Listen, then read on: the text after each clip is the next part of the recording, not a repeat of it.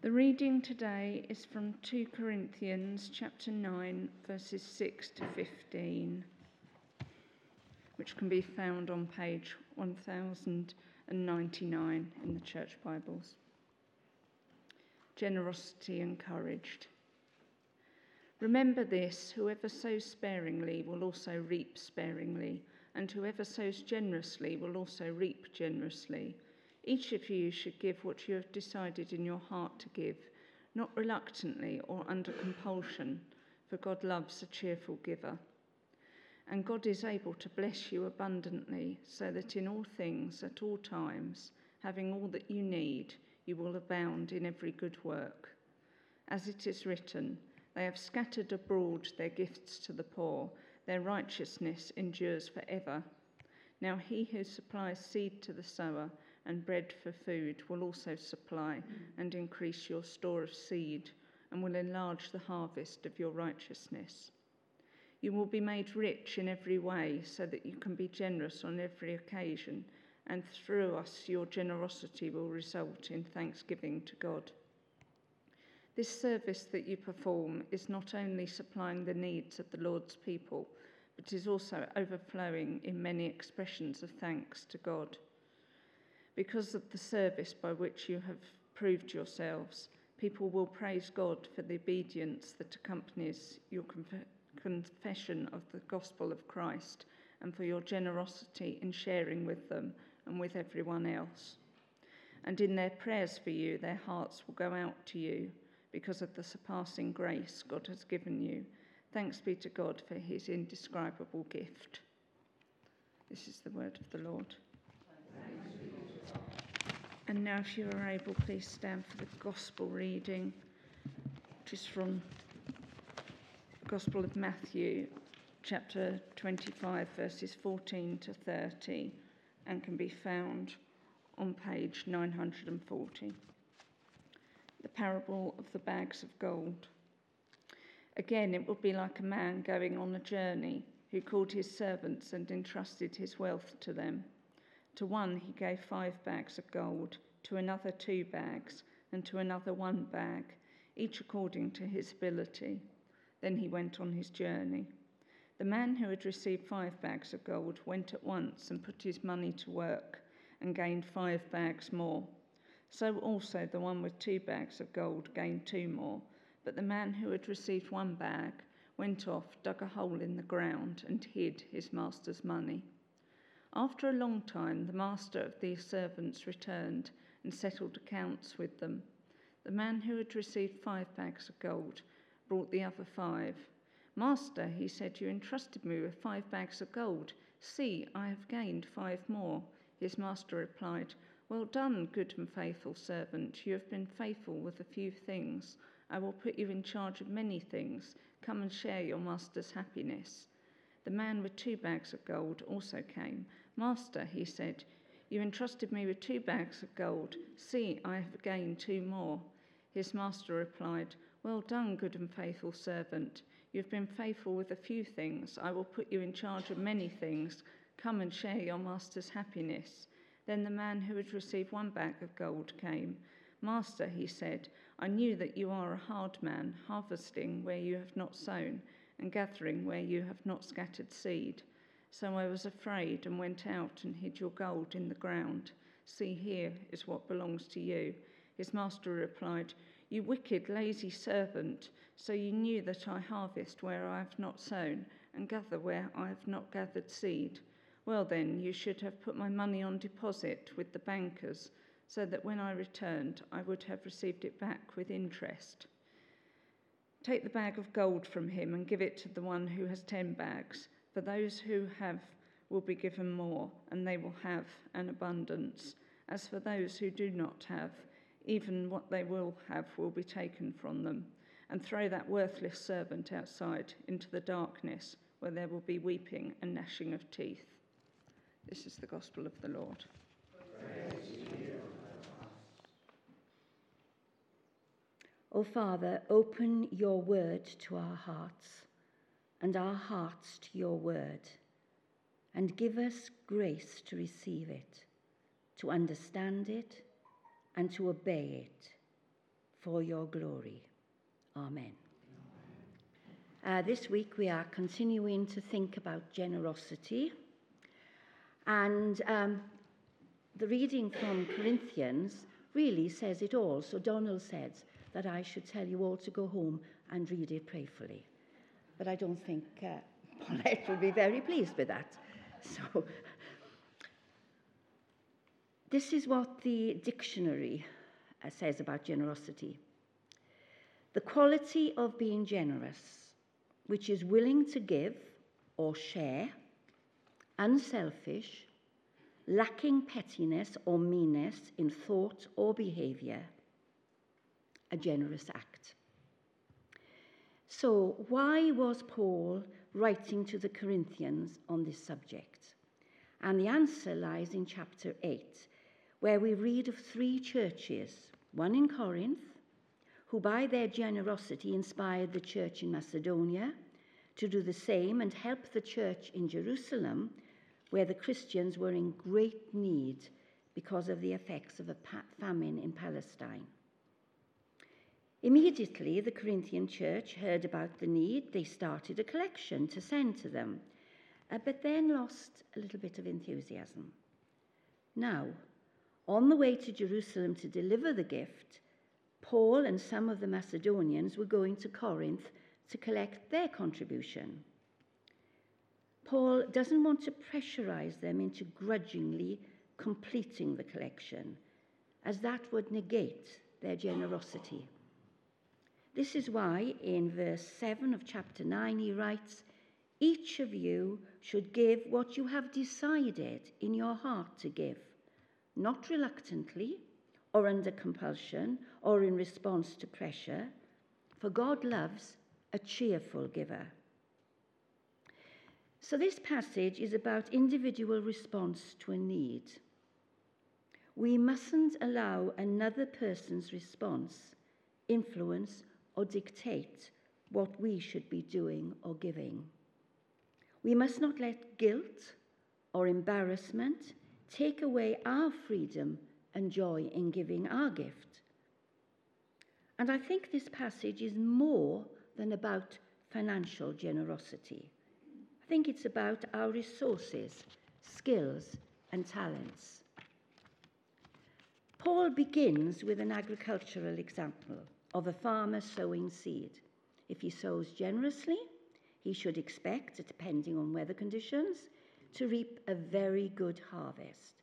However, if, as the Message puts it, he who is a stingy sower will have a stingy crop.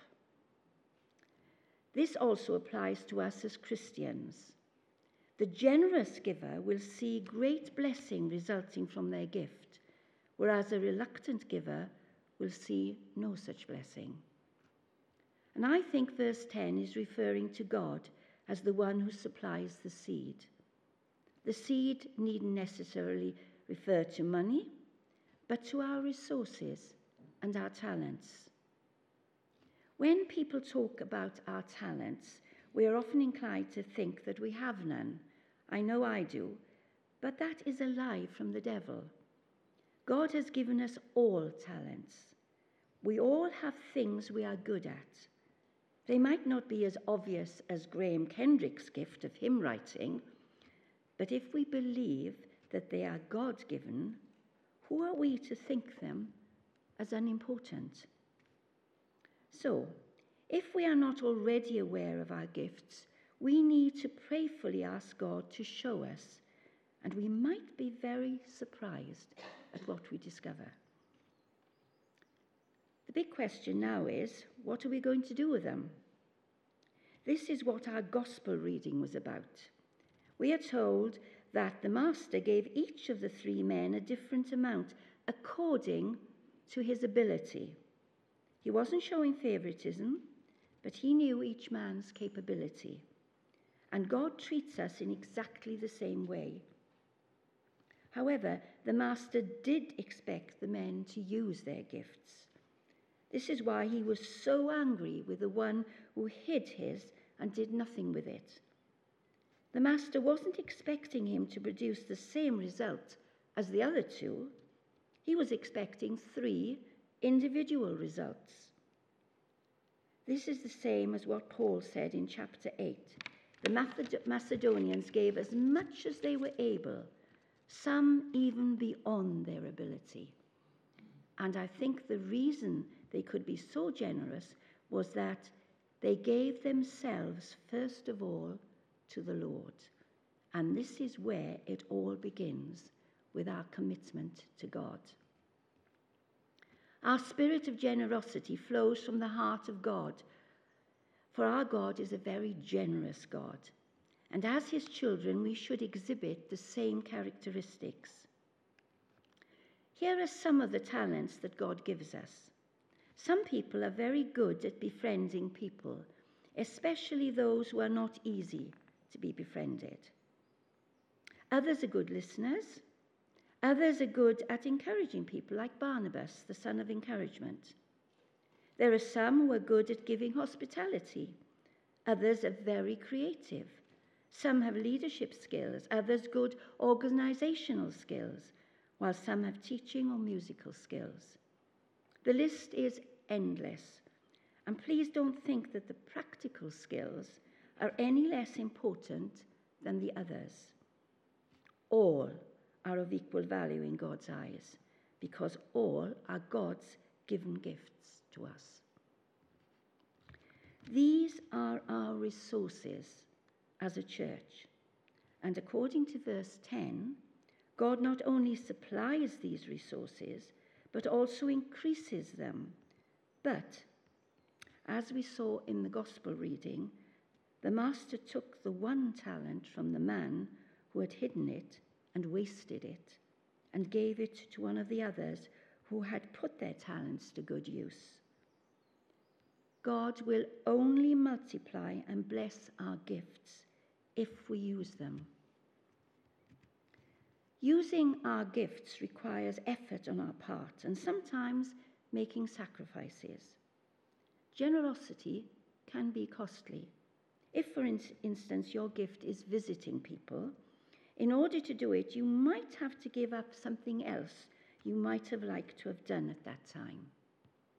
Verse 7 tells us that our attitude when doing so should be cheerful and willing, because God loves a cheerful giver.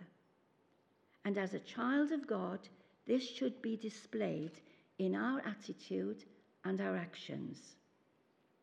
We see from verse 10 that whenever we use our gifts willingly and cheerfully, God will replenish our storehouse of generosity so that we can be even more generous and reap a harvest from that generosity.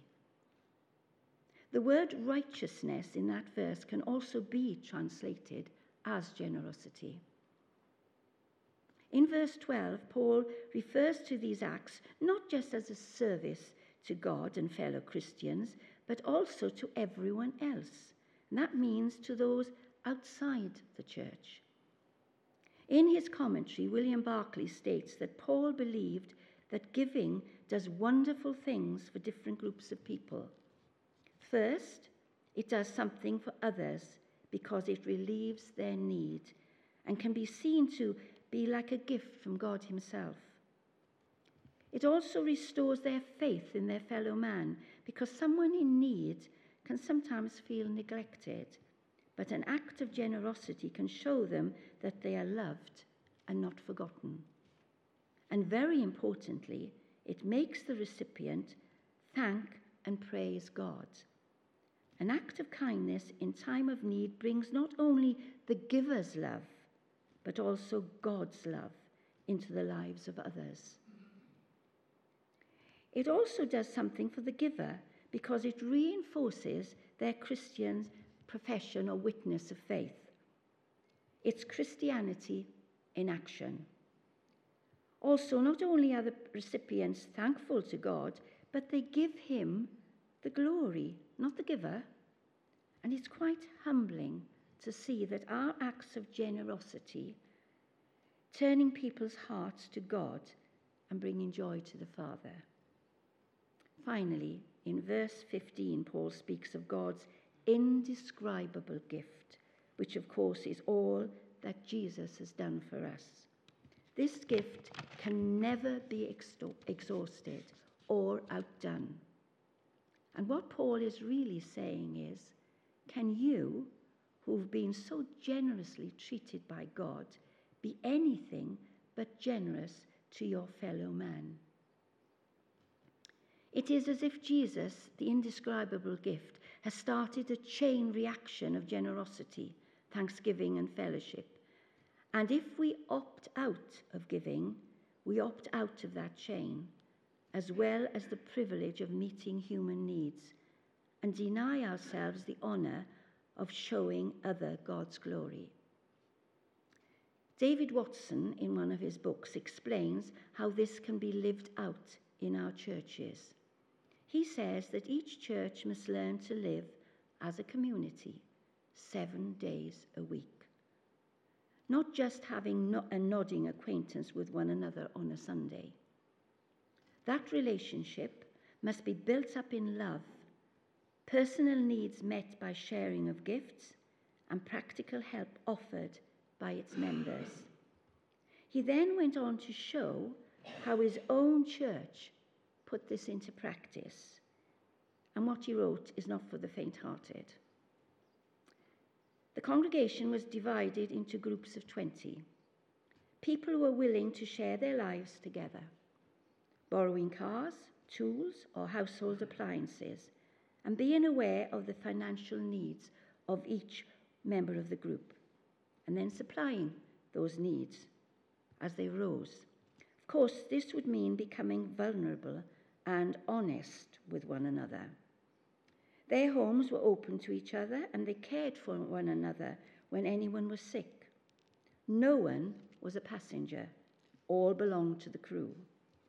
He concluded, when others see that our faith really means something in practical and material ways, then the good news of Jesus Christ will be very much more than religious words. This, of course, was how the early church lived, and according to Acts, outsiders said, see how they love one another. And the Lord added to their number daily those who were saved. You're probably thinking, this is pie in the sky. I couldn't possibly give myself like that. We can't in our own strength.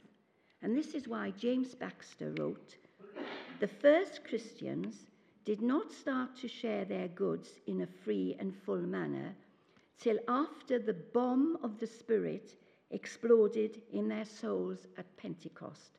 Till after the bomb of the Spirit exploded in their souls at Pentecost. What a wonderful description of what happened at Pentecost. So, what can we at Sea Salter learn from all of this?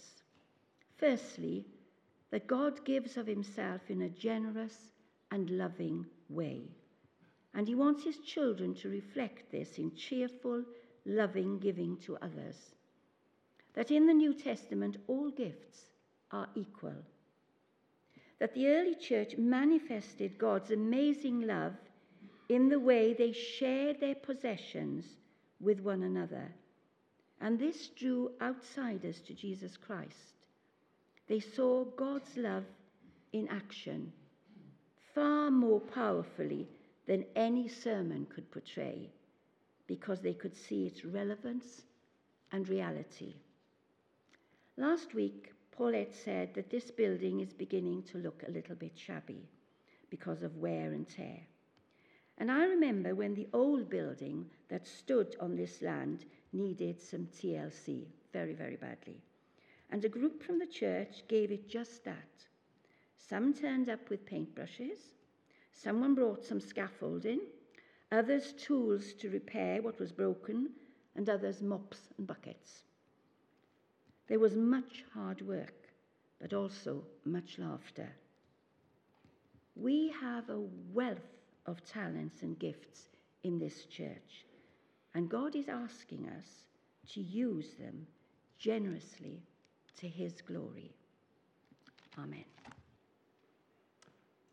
Morning, everybody. I think it was worth a moment of reflection there.